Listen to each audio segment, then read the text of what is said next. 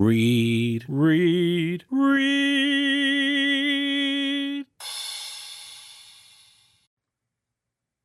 Hey, everybody.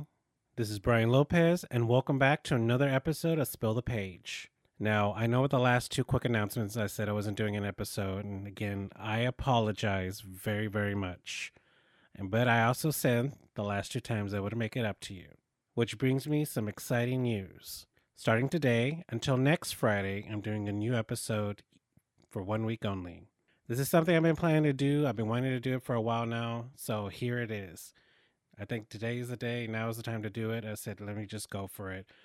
That's why I'm too excited because I'm bringing you a new book each day.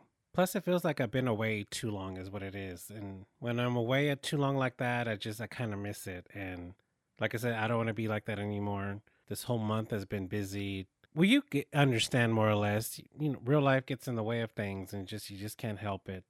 But I'm here. I'm focused. I'm ready. I'm here for y'all, basically, because I really am.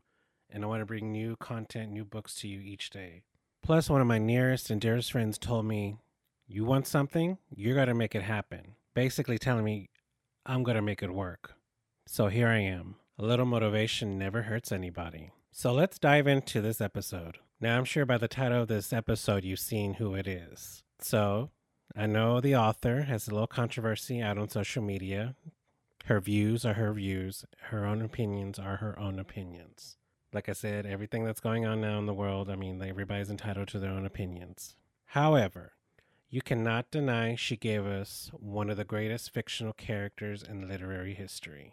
Yes, you know him, Harry Potter. And a quick shout out to him. Happy birthday, Harry Potter. If I'm doing my math correctly, the first book came out in 97, Harry Potter and the Sorcerer's Stone. So if I'm thinking correctly, he turned 11, so I'm assuming he'd be 34 today. You can probably correct me if I'm wrong. I think he's turning 34 today. If we're doing it as a real person, we know it's a fictional character, but more or less the terms, that's how old he would be. Now, truth be told, I didn't start reading the actual books until I saw the first movie. I had to see what all the hype was, the nostalgia, the excitement. Everybody was talking about Harry Potter.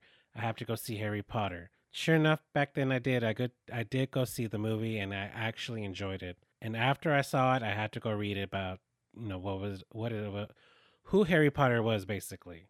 And as always, they always leave out some things because of the movie. Well, of course, the movie was long. It was like over 2.5 hours. The book, the book was actually pretty quick to read, but when Hollywood does a movie, they want to expand it out as much as possible. So I did buy the first books that were out at that time, and then I bought them as soon as they were released every the years that they came out. Of course, all on TV. You see all the children lined up outside the bookstores at midnight, ready to get their copy. They're all dressed up. It kind of reminded me of a Black Friday. Everybody's waiting outside for the stores to open and just rush in. I wasn't one of those people. I actually woke up the next morning and bought my copy. And the funny thing was, when I went to go pick up a book, I mean, they had I forgot which store I was. Oh, been so long. Well, anyways, they had like a whole pallet of the books. It's like stacked full. I said, I just need one copy and just picked it right off the top.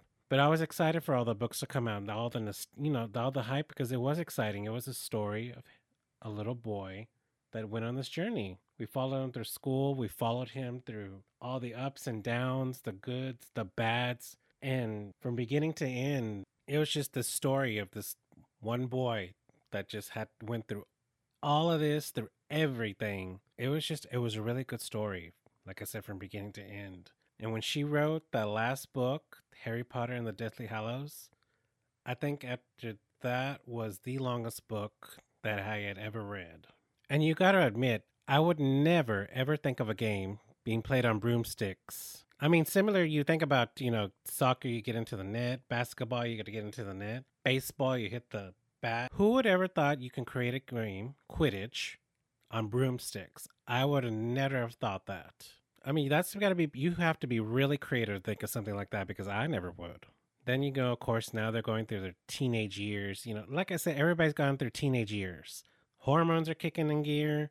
People, they're starting to liking each other. It's starting to be that kind of phase into growing up, basically. Well, not really growing up, but growing into learning all about all these situations. In Harry's case, how am I going to grow up to be a teenager while escaping, danger on the way? That was his worry. It was, more about. And of course, we always have those friends, Hermione, and don't forget Ron, his trustworthy friends that have been there with him through everything from beginning to end. And let's not forget about his aunt and uncle and his snivy little cousin. It's the way they treated him. I was like, my gosh, is this how you treat family? His parents died, and you just gotta treat him just the way like a second class. And the really thing that got to me, I guess, because his aunt, that was his mom's sister. You think she'd treat him a little bit better. Instead, they treated him like an outcast. I think that got me. That got me mad. You shouldn't treat family that way at all. But that's just my opinion. Everybody's family is different, and I get it. But and I know it's just fiction, but it just sometimes those books that part just gets to me. Of course, when he went to go see his friend Ron, Mr. and Mrs. Weasley were total opposite of his aunt and uncle. Very welcoming, very inviting. Harry, you need anything? Here, you this. That's the way they should treat, and they treated him better than his own family. Which I didn't mind him staying there at the Weasley's house for all summer. I really didn't mind. And actually, in fact, I probably prefer it because, they treated him, they just treated him like he was part of the family, and he technically was. And let's not forget about Hagrid. Hagrid basically grabbed him when he was a baby and, took him out of there and then watched him grow up all that time. Of course, it was kind of sad when he had to pick up his body. That part was sad. You really felt for the guy. And let's not forget about Dumbledore. He basically treated him like, he was like a mentor to him. He basically guided him through what he needed to do to get where he needed to go. But at the same time, like I said, mentoring him, just being there. Just to know and say, hey, I got you. You need anything, I'm there. And he was. Of course, we find out what happened to Dumbledore later on into the series. But still, he was still there. Like I said, it's a good story. The whole storyline, the whole plot of it was really good. And another thing I thought about when I was reading Horcruxes, who would ever thought about that? A word like that. Till you find out what a Horcrux really is. I mean, that's like, really?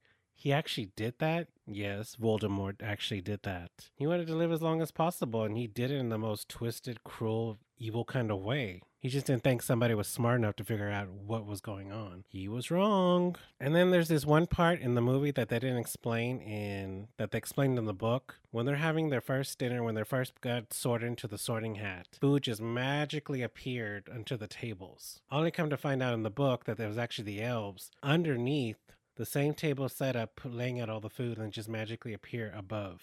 That's the part they don't say. And another part they left, another character, Jeeves. What happened to Jeeves in the movies? If you know who Jeeves is, because you don't know who I'm talking about in the books, right? What happened to him? See, stuff they leave out of the movie, they don't put in the book, which I understand, it's time constrained. Time is money for the studios, basically. They could have thrown him in. What could it hurt? But like I said, these books, the series of books, have their own ups and downs. You see where Harry won the Quidditch tournament. That was a very high moment for him. But then towards the end, you see them really, really pursuing it and trying to see, what Voldemort has been up to. Right to the very end. And of course, it's sad what happened to his parents. I always say, I'm not going to reveal what happens in the book, but since these books have been out for a while, I'm pretty sure majority of people, I guess, that are grown have read these books. I can safely assume. But the story, like I said, it's sad, it's happy, it's just nostalgia. I mean, it's just, like I said, the excitement when these books came out, the years that they did come out. It was exciting. I mean, it was something to do. It was kind of like another big event. But I think I can't remember the last time I seen those kind of audiences like that waiting for a book to come out at midnight, other than Harry Potter. Yeah, I can't think of another book that happened that way. Like I said, the kids enjoyed it, and I'm sure they're already grown already, and I'm sure their kids have read their books as well. Now, granted, there was a lot of sad moments in the books, and there's a few I can think of, but I think there's one that stuck out to me the most. And I think it was after Harry brought back Cedric's body after, grabbing the Triwizard tournament after grabbing the trophy, and they came back to the to where they were. The scene itself was sad because you could see how, distraught, how upset, emotional his father was. His son has just died, and you just, you're reading it and you're just reading the lines, but after I saw the movie and how it acted, that was took on a totally different scenario there, because instead of just reading, which was really sad, you actually see people acting it out, and that what made it even much more sad. That was a moment that I can't forget, because like I said, he brought back his body, and then Harry's hysterical now because he brought back, he was sad too. Everything, all the emotion, that one scene that just came to mind. It's just that was a sad moment right there. And then let's not forget the ending. Let's not forget the ending when the last Horcrux was finally gone. That gave Harry free reign. It's like, okay, let's beat Voldemort to it. Let's just get rid of him. The last Horcrux is gone. He has no lifeline basically to anything anymore. So that's what happened in the end, conquering good versus evil. Like I said, these series of books kids will be reading for years, many, many years to come. Yeah, he'll be keep knowing the literary world, since from last century into way who knows how long in the future. Like I said, he's one of the most famous fictional characters in the literary world. How his name will keep going on. And like I said, many more generations will get to learn his name. I'm sure when I'm 80 years old, people, kids will probably ask me, where were you when Harry, those books came out? Well, I was at home, and then I got the book the next day. But I remember like I said, all the hype, all the nostalgia that went before that. Like I said, it was like Black Friday. Everybody was waiting to get inside the bookstore to grab a copy. But I want to hear from y'all. What scenes were your favorite? What scenes made you sad? What scenes made you happy? Did you learn anything from it? Did you cry at some moments? Did you jump up at some parts in this books? I want to hear from y'all. Please follow me on Twitter and Instagram at Spill the Page. Just leave me a comment, leave me something to see how these books made you feel throughout the whole series. And how long did it take you to read the whole books? Because mind you, these are 7 books. So the more books later on, the more pages she wrote, the books got bigger. So how long did it take y'all? Leave me a comment below. And again, I want to say thank you for listening to my channel, because I really appreciate it.